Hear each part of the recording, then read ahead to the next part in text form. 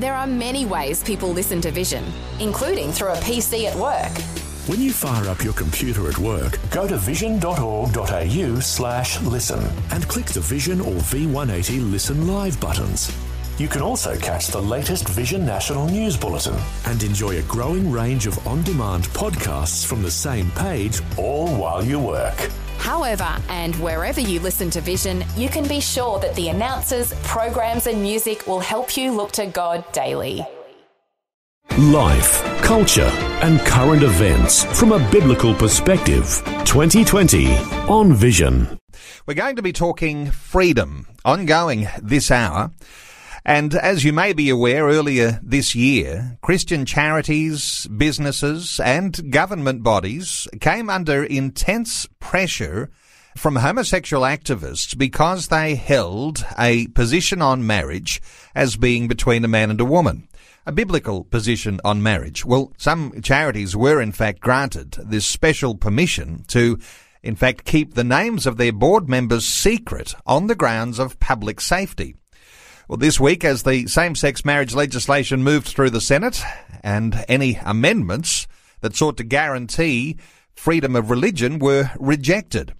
Now there are real concerns that we're about to see an increase in aggression from activists who'll use the legislation for same-sex marriage as an opportunity to bully and humiliate Christians who now continue to hold firm to a biblical basis for marriage as only between one man and one woman.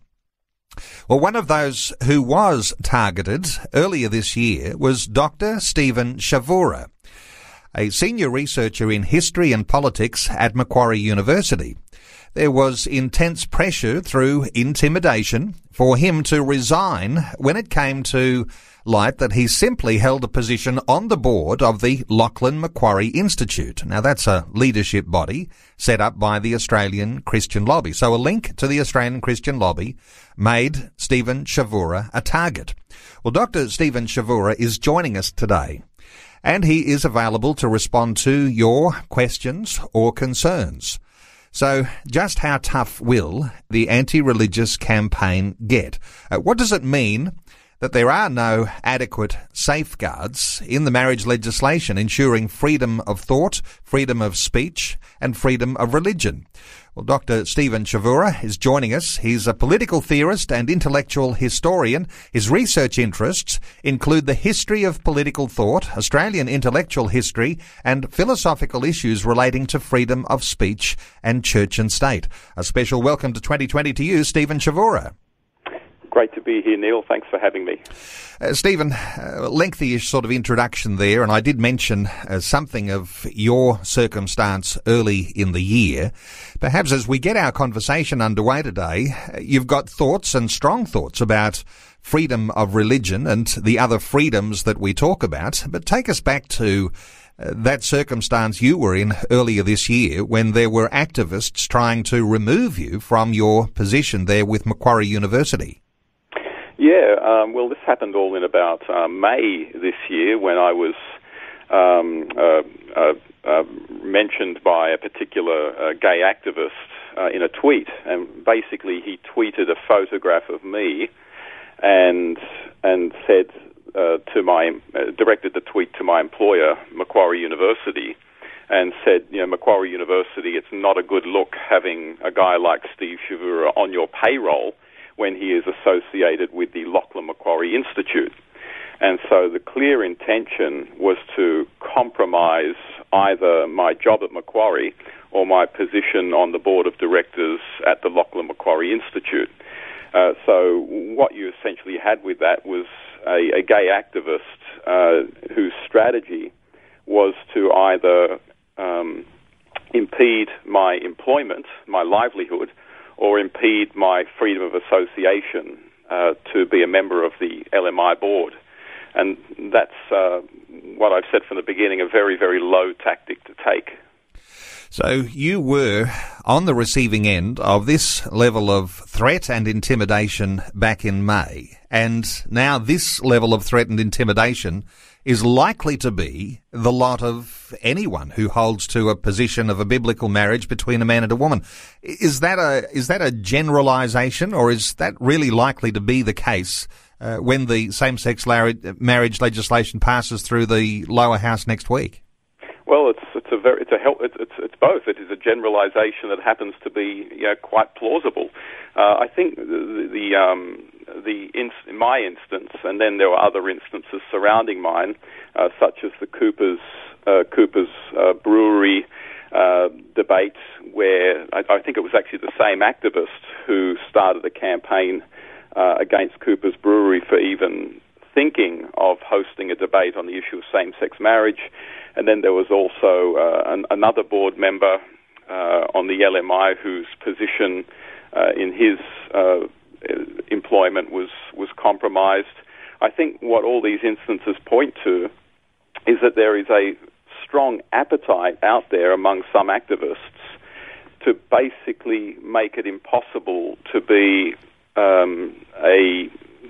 to be an outspoken or in some ways public advocate of traditional marriage, or to be associated with organizations that are public advocates of traditional marriage, and to at the same time have a place in major corporations, universities, and basically to be able to carry on business as usual without being constantly harangued for that association.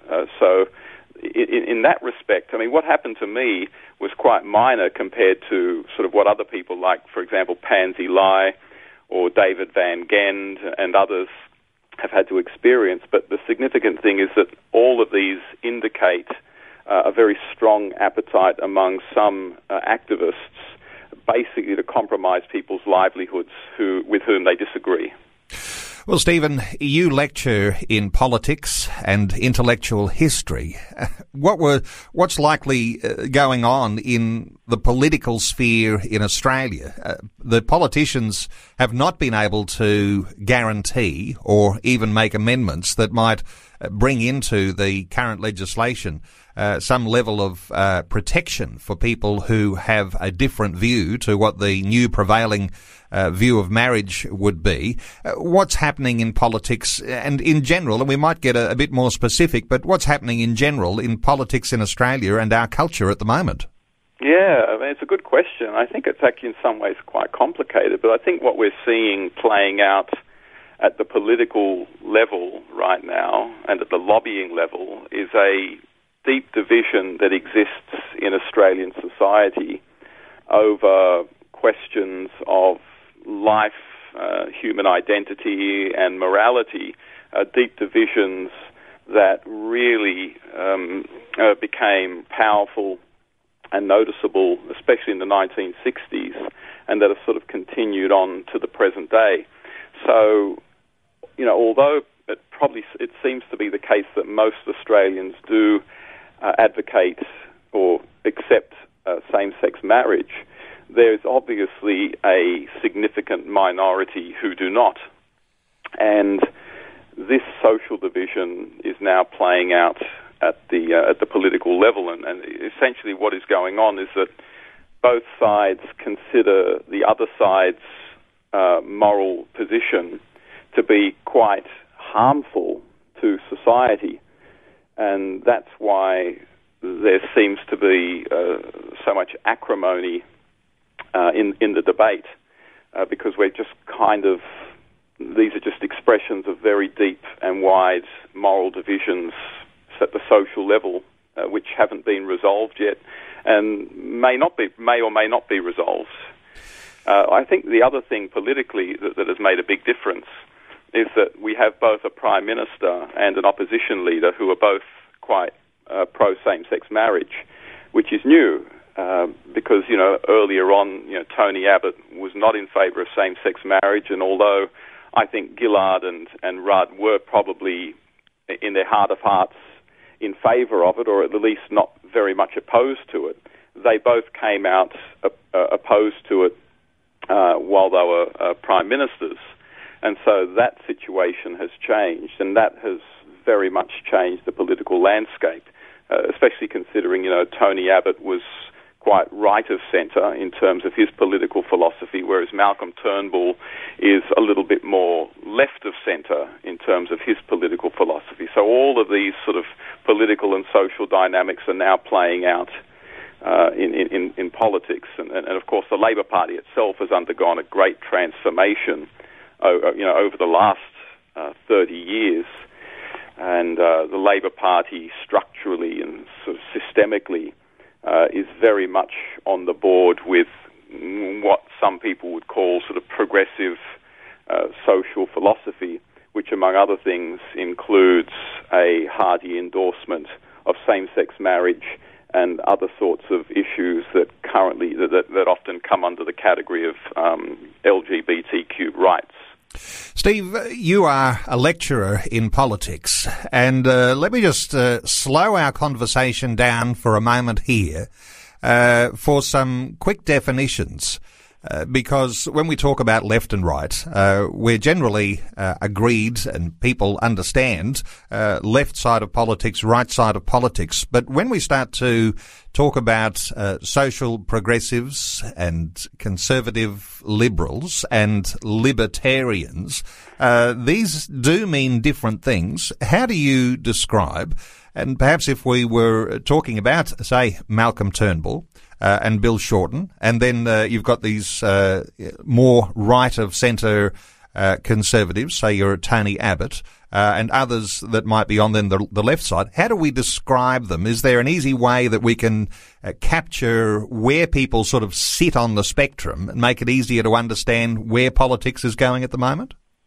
Oh, well, it is all kind of messy, and sort of political categories like left and right and progressive and conservative, they're at best sort of helpful generalizations. In fact, one of the first things I teach my students, my first-year students in my political theory class, is to not take the categories too seriously. For example, the term progressive.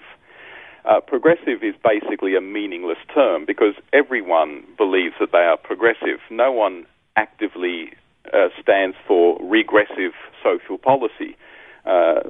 So the Conservatives would consider any implementation of their policy and legal proposals as progress. But in terms of the meaning of, say, progressive and libertarian and conservative, I suppose those who would describe themselves as progressive would tend to advocate policies such as same-sex marriage.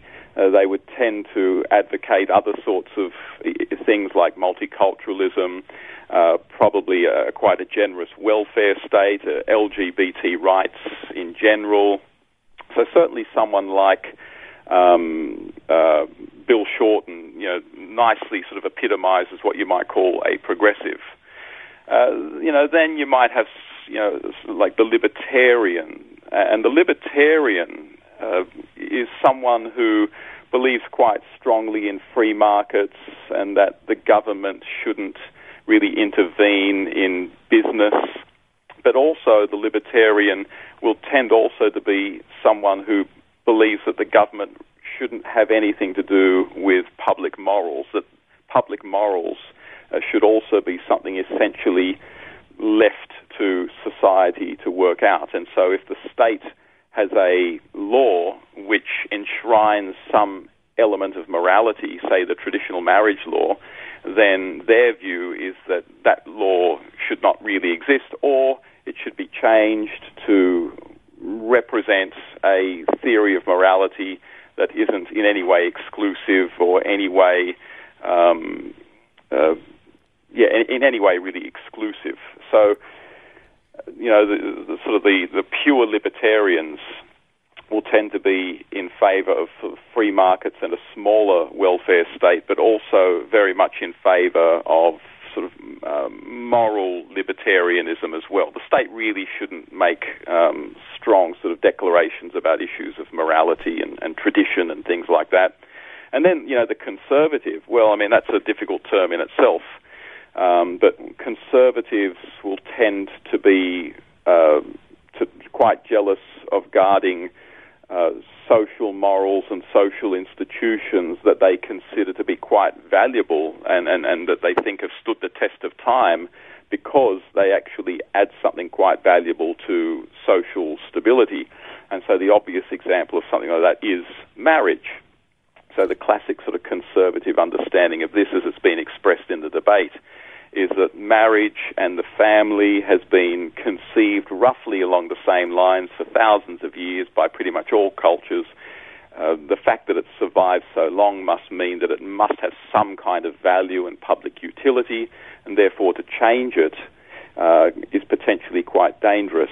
So, and that would be a kind of conservative position, and so someone who would fall into that kind of category would be someone like Eric Abetz, someone like Tony Abbott. So those are sort of the rough categories. And you have overlap, of course, between the categories. So, you can have conservatives who also believe in free markets as well. So as you say, it is messy, it is complicated, and that's why we have a tendency to talk about left and right. Which makes it a little simpler to understand. Of course, what comes in then and complicates simply left and right is this rising secularism. So hold some thoughts on that. We'll come back and we'll talk about the rise of secularism and how that affects conservative and progressive sides and what that all means with the freedoms that we're about to lose. Life, culture and current events from a biblical perspective. 2020 on Vision.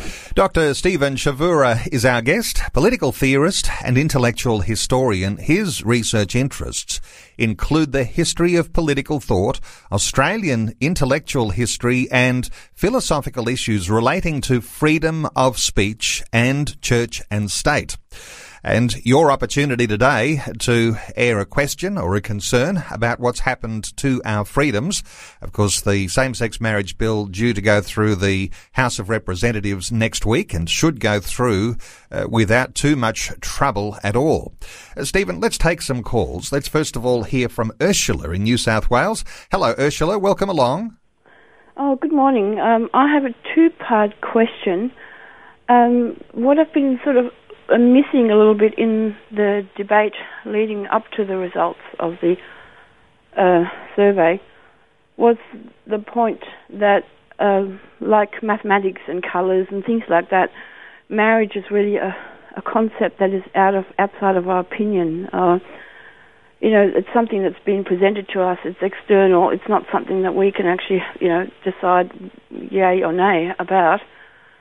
And we've spoken a lot about children and losing rights and things like that, but we haven't really taken them back to the logic of the whole thing. So I'm just wondering if that's still something that we can, as the situation goes on and our fight goes on for marriage, to use that. And the other part of my question was that, really what we're experiencing at the moment is reverse discrimination. I mean, when they started off being public 50 years ago, about, wanting homosexual rights, the argument was that we were discriminating those of us who are conservative, and so now the whole thing's turned around and the boot gets shoved into us. And Ursula, you're making some good points there. Let's get a response from Dr. Stephen Chavura. Yeah, thanks, Ursula. This sort of speaks to something I mentioned earlier and something that we're going to talk about in a second, namely secularization. But in terms of being able to anchor our case for traditional marriage on some kind of objective foundation by which to sort of argue our case, I think the sad fact is that although that can be done theoretically, to have that done publicly in a way that will be persuasive at sort of the mass cultural level, I actually think that will be very difficult because culturally marriage has been trashed for about the last at least 40 years. When unilateral or easy divorce laws were introduced in the mid-70s, that in itself was a strong declaration that no longer did we consider marriage as a lifelong partnership, except in cases of serious abuse. So it was really in the 1970s that we dropped the ball on any sort of notion that marriage has some kind of objective public good and utility apart from its ability to make individuals sort of subjectively happy. And so culturally now, the effects of that are that, probably nearly half of marriages end in divorce. We have a generation of people who have been brought up in broken homes. And so socially, marriage just doesn't have the significance that it did have, say, 50 years ago. And so at this point, culturally, to say to people, hey, marriage is this objective good, it's really socially important, we really ought to look after it and not change its definition. I think culturally we're kind of past that point, because now you have kids who have sort of grown up in broken homes, and they kind of think, well, marriage didn't work for my parents, and socially marriage doesn't even seem to be all that valued anymore. Why are you telling us how important marriage is? So I think that's part of the problem of trying to make a case for same-sex marriage based on the intrinsic good of marriage. Now, I'm not saying that you can't make that case, and you can make the case, and people, American thinkers like Ryan T. Anderson, Robert George, and Sharif Girgis, they make that case quite beautifully. But it's one thing to make a case to academics reading a book. It's another thing to try to persuade a culture on the crucial nature of marriage to social well-being, when culturally marriage has almost become the butt of jokes.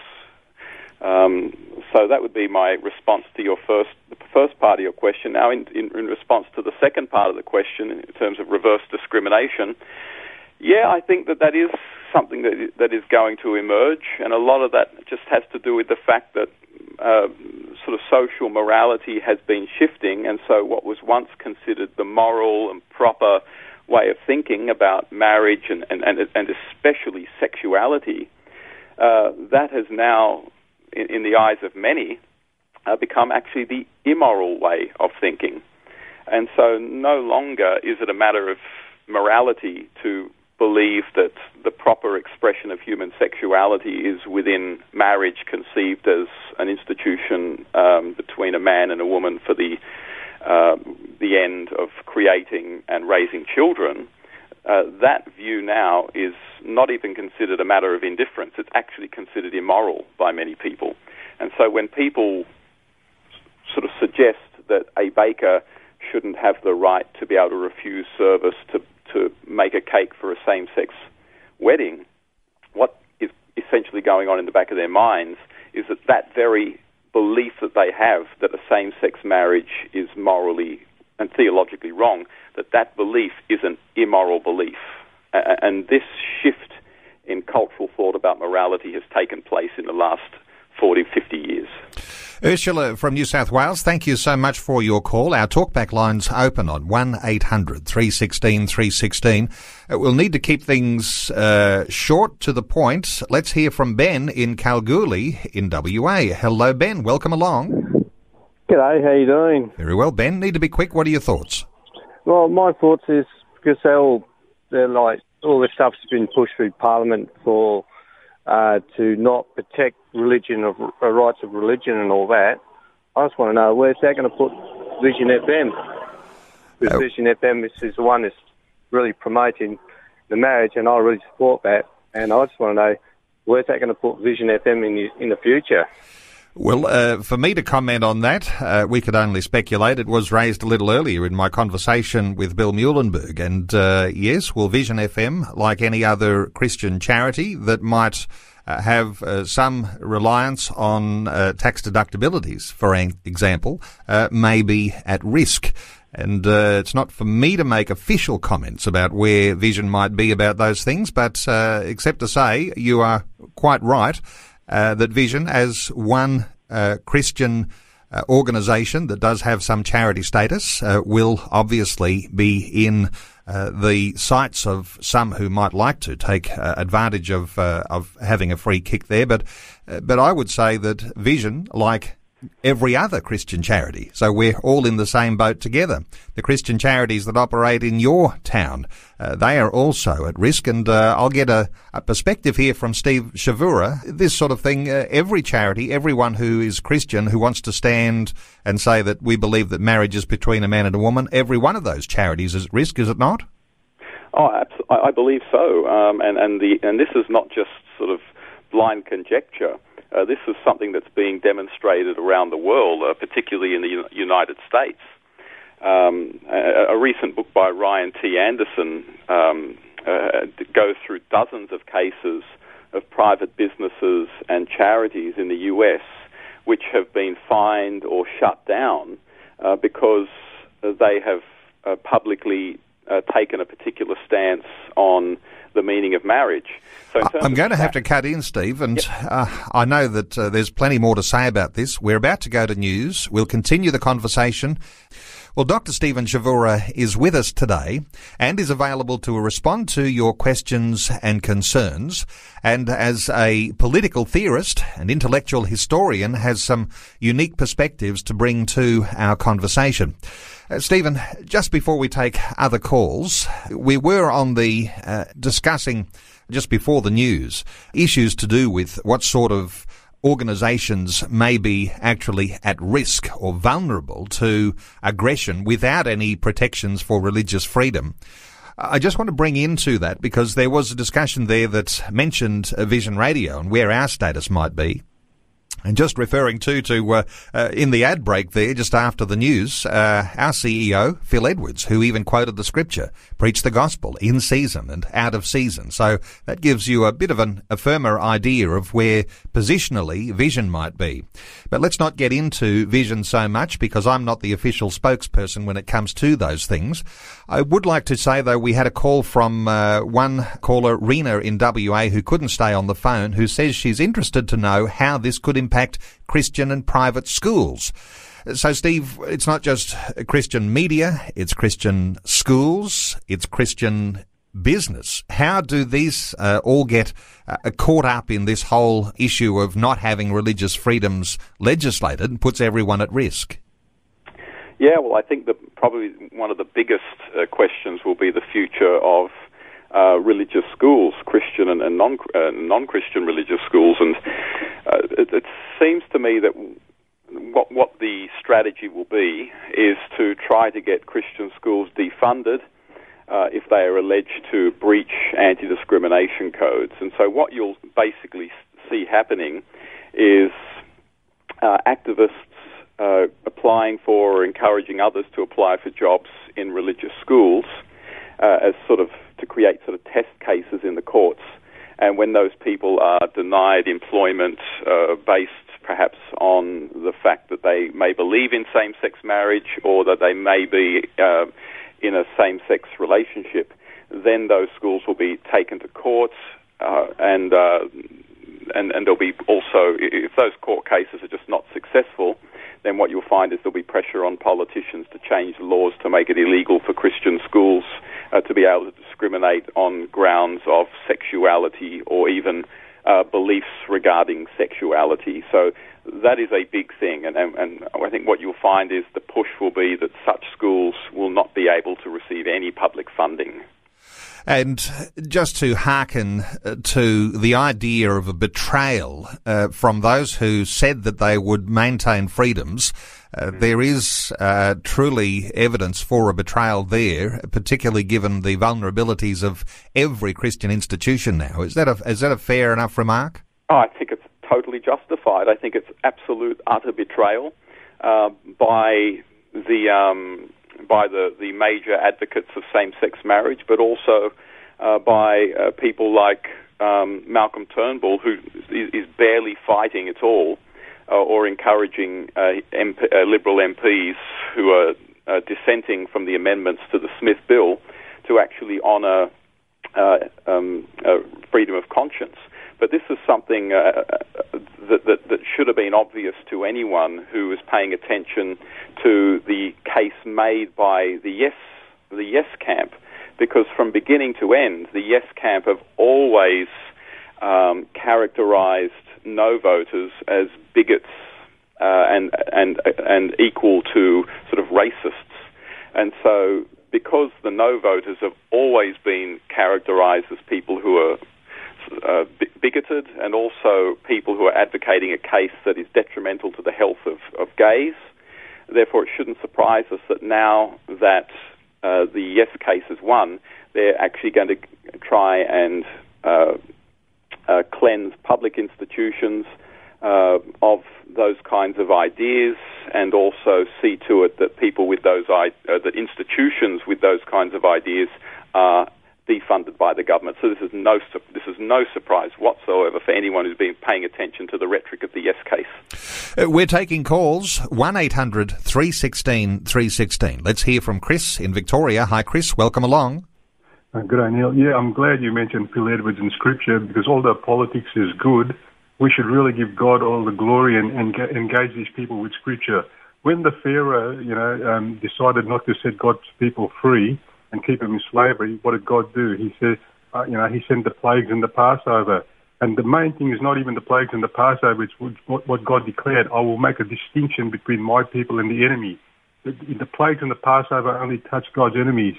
And just today, I see this bad weather all over Australia. I see it's not significant. It's all over Australia. We've had the gay marriage. We've had this sort of thing. Maybe God sending judgment, and in that judgment, may He make a distinction between His people and the enemy. That's all. Chris, interesting thoughts there. I'm always cautious about connecting bad weather or tragedy or disaster with the decisions that get made politically. But your thoughts in general for Chris, as Chris has presented those, Steve. The storm after the rainbow. I don't know, but I think the fact is that what Chris is indicating is sort of again at the sort of the cultural level, is that morality has so changed that, in fact, people on either side of this debate often see one another as enemies. And this is probably easily linked to secularization that has taken place in Australia over the last 40 or 50 years. We have to remember that, prior to sort of, 40 years ago, Australians were divided on issues such as the Liberal or the Labor Party, or socialism versus capitalism and other things, but we were never divided on questions of sexuality and the meaning of marriage. This was something that both political parties agreed on. It was something that Australians in general agreed on. And the reason we agreed on it was because our conception of human sexuality and the meaning of marriage was anchored to a cultural Christianity that gave us a way of thinking about, what it is to be a human being, and thinking about the morality of human relationships in general and sexual relationships in particular. But what happens when secularization starts to ramp up, especially from the 1960s, and that is very much encouraged by things like the pill, which sort of separate sex from pregnancy, which means that for the first time in human history, you can sort of think about sex as an activity in itself without thinking of babies and children. When you have those kinds of innovations that start to take place, then culturally, our views on the meaning of sex, the purpose of sex, the point of marriage, they all start to change. And Christianity, which made a lot of sense in its view that sex should be contained within marriage, because the ultimate product of sex is children, and children actually need a stable institution in which to grow up. That suddenly starts to seem a little bit quaint to a lot of people, because the connection between sex and children has been broken by contraception and the pill. And so Christian morality over time starts to become further and further removed from public morality, which is shifting to the point where you actually have two quite well-defined camps that, that has become what's become evident over the last few years, and especially in the recent postal debate, is that these camps have started to see one another antagonistically because they both stand for very separate theories of morality that see the other as quite detrimental to social well-being, and that is part of secularization. Secularization has changed public morality, but you still have a lot of Christians and traditionalists who hold to that old view. There's much more to be said, but I'll leave it there.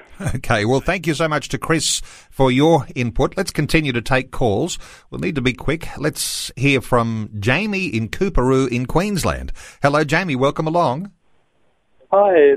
I was listening to the radio program, and I'm not very judgmental on the sexual side of things, but it is actually of man and woman is of God, because God created us man and woman, not woman and woman, or man and man. Now, I find it very hard to judge someone based on their sexuality. Yep. Well, yeah, sure. Well, I think what's important to point out is that the no case was basically, for the most part, not a case based on the sexuality of people, but it was based on the meaning of marriage, and this sort of goes again to the heart of sort of the cultural shifts that have been taking place. So, for example, you wouldn't get people in general from the Australian Christian Lobby or from Marriage Alliance making a case for traditional marriage based on the immorality of sexuality, of homosexuality, or attacking a Yes campaigner because they're a homosexual.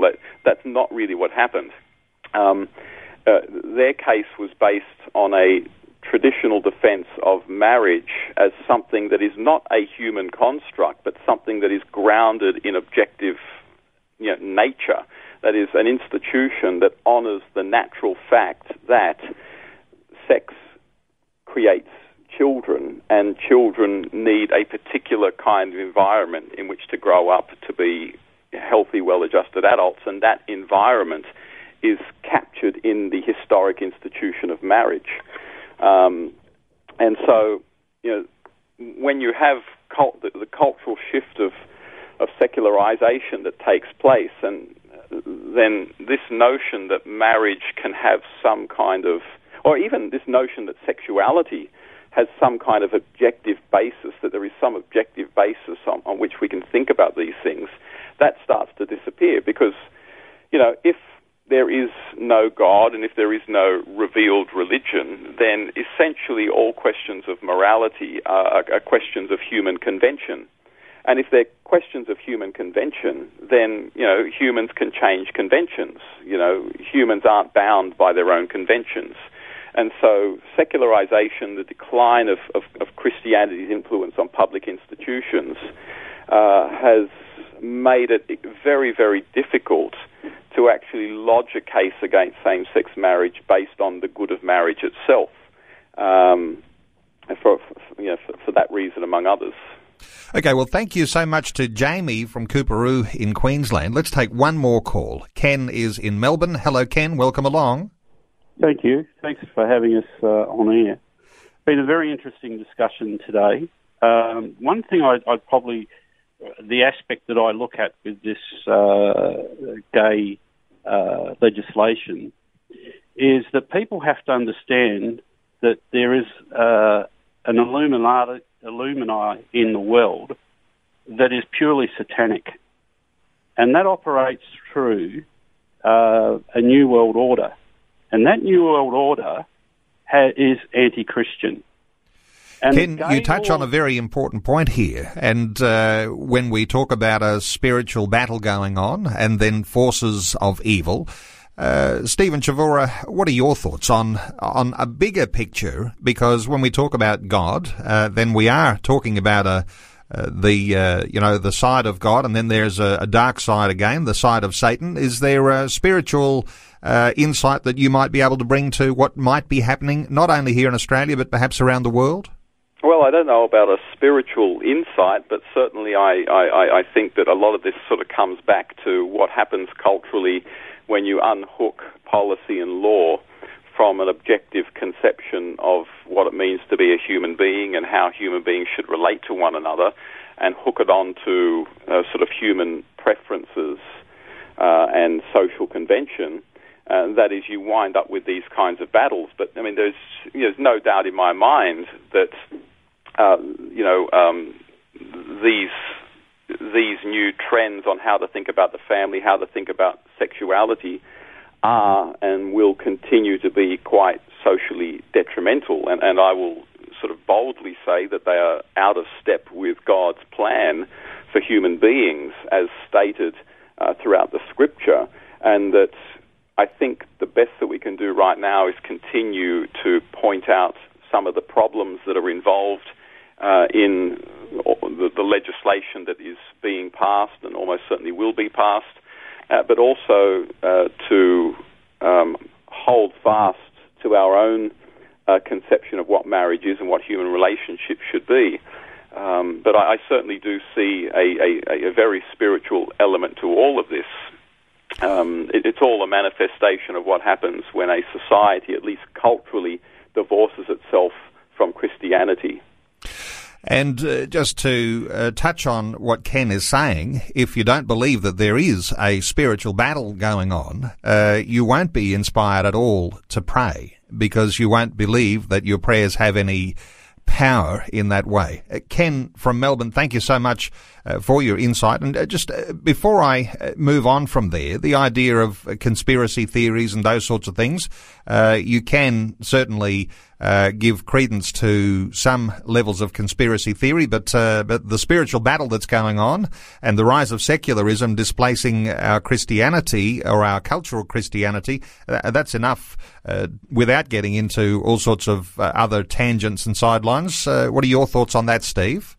Oh, look, I agree. I mean, I think the best way, well, maybe not, I think, a pretty sufficient way to understand this is that,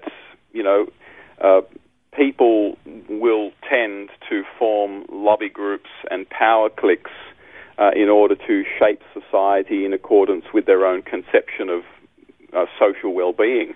And that's precisely what is happening, that over time, as society has secularized and as morals have changed, activists on both sides have seen fit to organize, lobby, and try to change laws. And so this is just a part of sort of the dynamics of any sort of free, open society.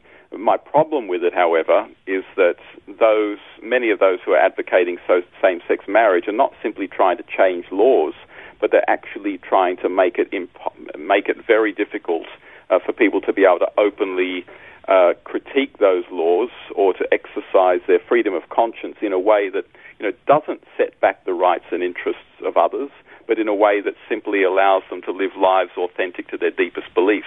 That's my problem. Well, we only have a few minutes left in our conversation. To draw some points together, when we're talking about freedom, I think everyone is in agreement that we're about to lose the freedoms that we've taken for granted. Things are going to look somewhat different. This rise of secularism is certainly making a contrast between what is secular and what we might see as sacred. If we're drawing these points together, the future doesn't look easy.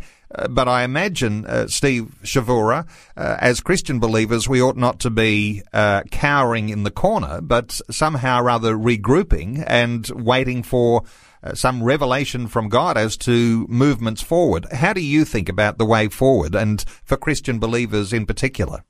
Yeah, well, first I think Christians need to remember that if they actually truly believe that these moral innovations that have been taking place over the last generation, if they truly believe that they are false visions of morality and false visions of humankind, then they must believe that these will not turn out for the well-being of society, that these will actually be socially detrimental because they are out of step with our nature as human beings.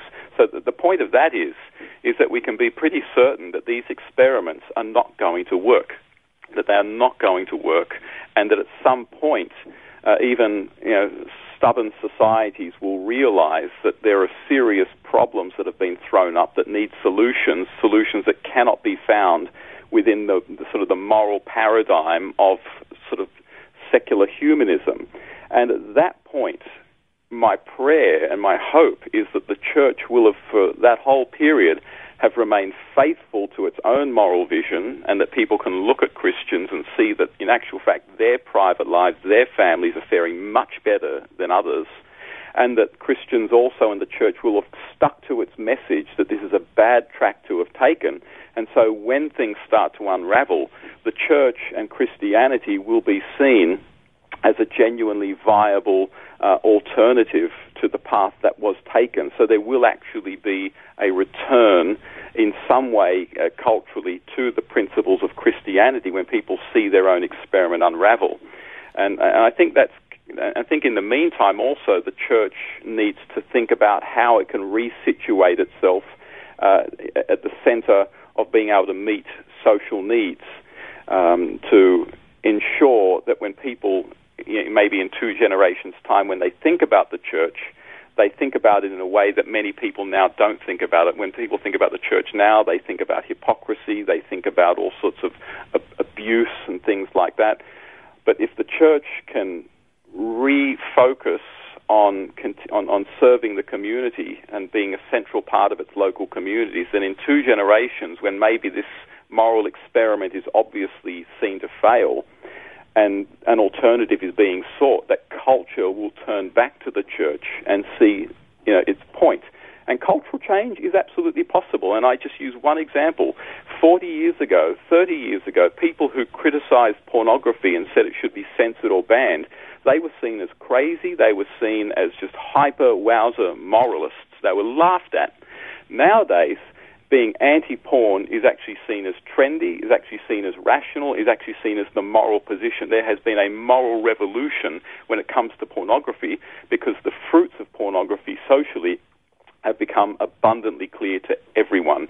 And in America, the same sort of thing in some extent is going on with divorce as well. The interesting thing will be to see over the next 10, 20, 30 years the testimony of children brought up in same-sex marriage, same-sex relationships, what they have to say about this moral change that has taken place.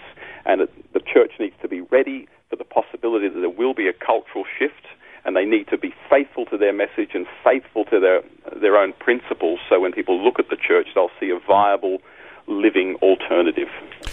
Well, certainly thank you, Stephen Chavura, for a good, insightful conversation today, and thanks so much for answering those questions and concerns from listeners. Thanks to everyone who called in to be a part of 2020 today, and no doubt there'll be another opportunity hopefully in the near future when we'll have Stephen Chavura back and talking some more. Certainly affirms that as the dark gets darker, the light gets lighter. There is truly a contrast that is coming into Australia, and it will separate some of the wheat from the tares, as the scripture sometimes makes reference to.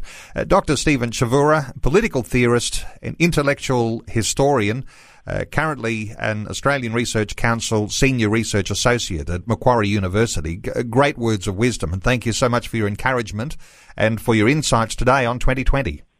Thank you for having me, Neil. Before you go, thanks for listening. There's lots more great audio on demand, or you can listen to us live at visionradio.org.au. And remember, Vision is listener supported. Your donation, large or small, will help us continue connecting faith to life for hundreds of thousands of people across Australia and around the world. Learn more or donate today at visionradio.org.au.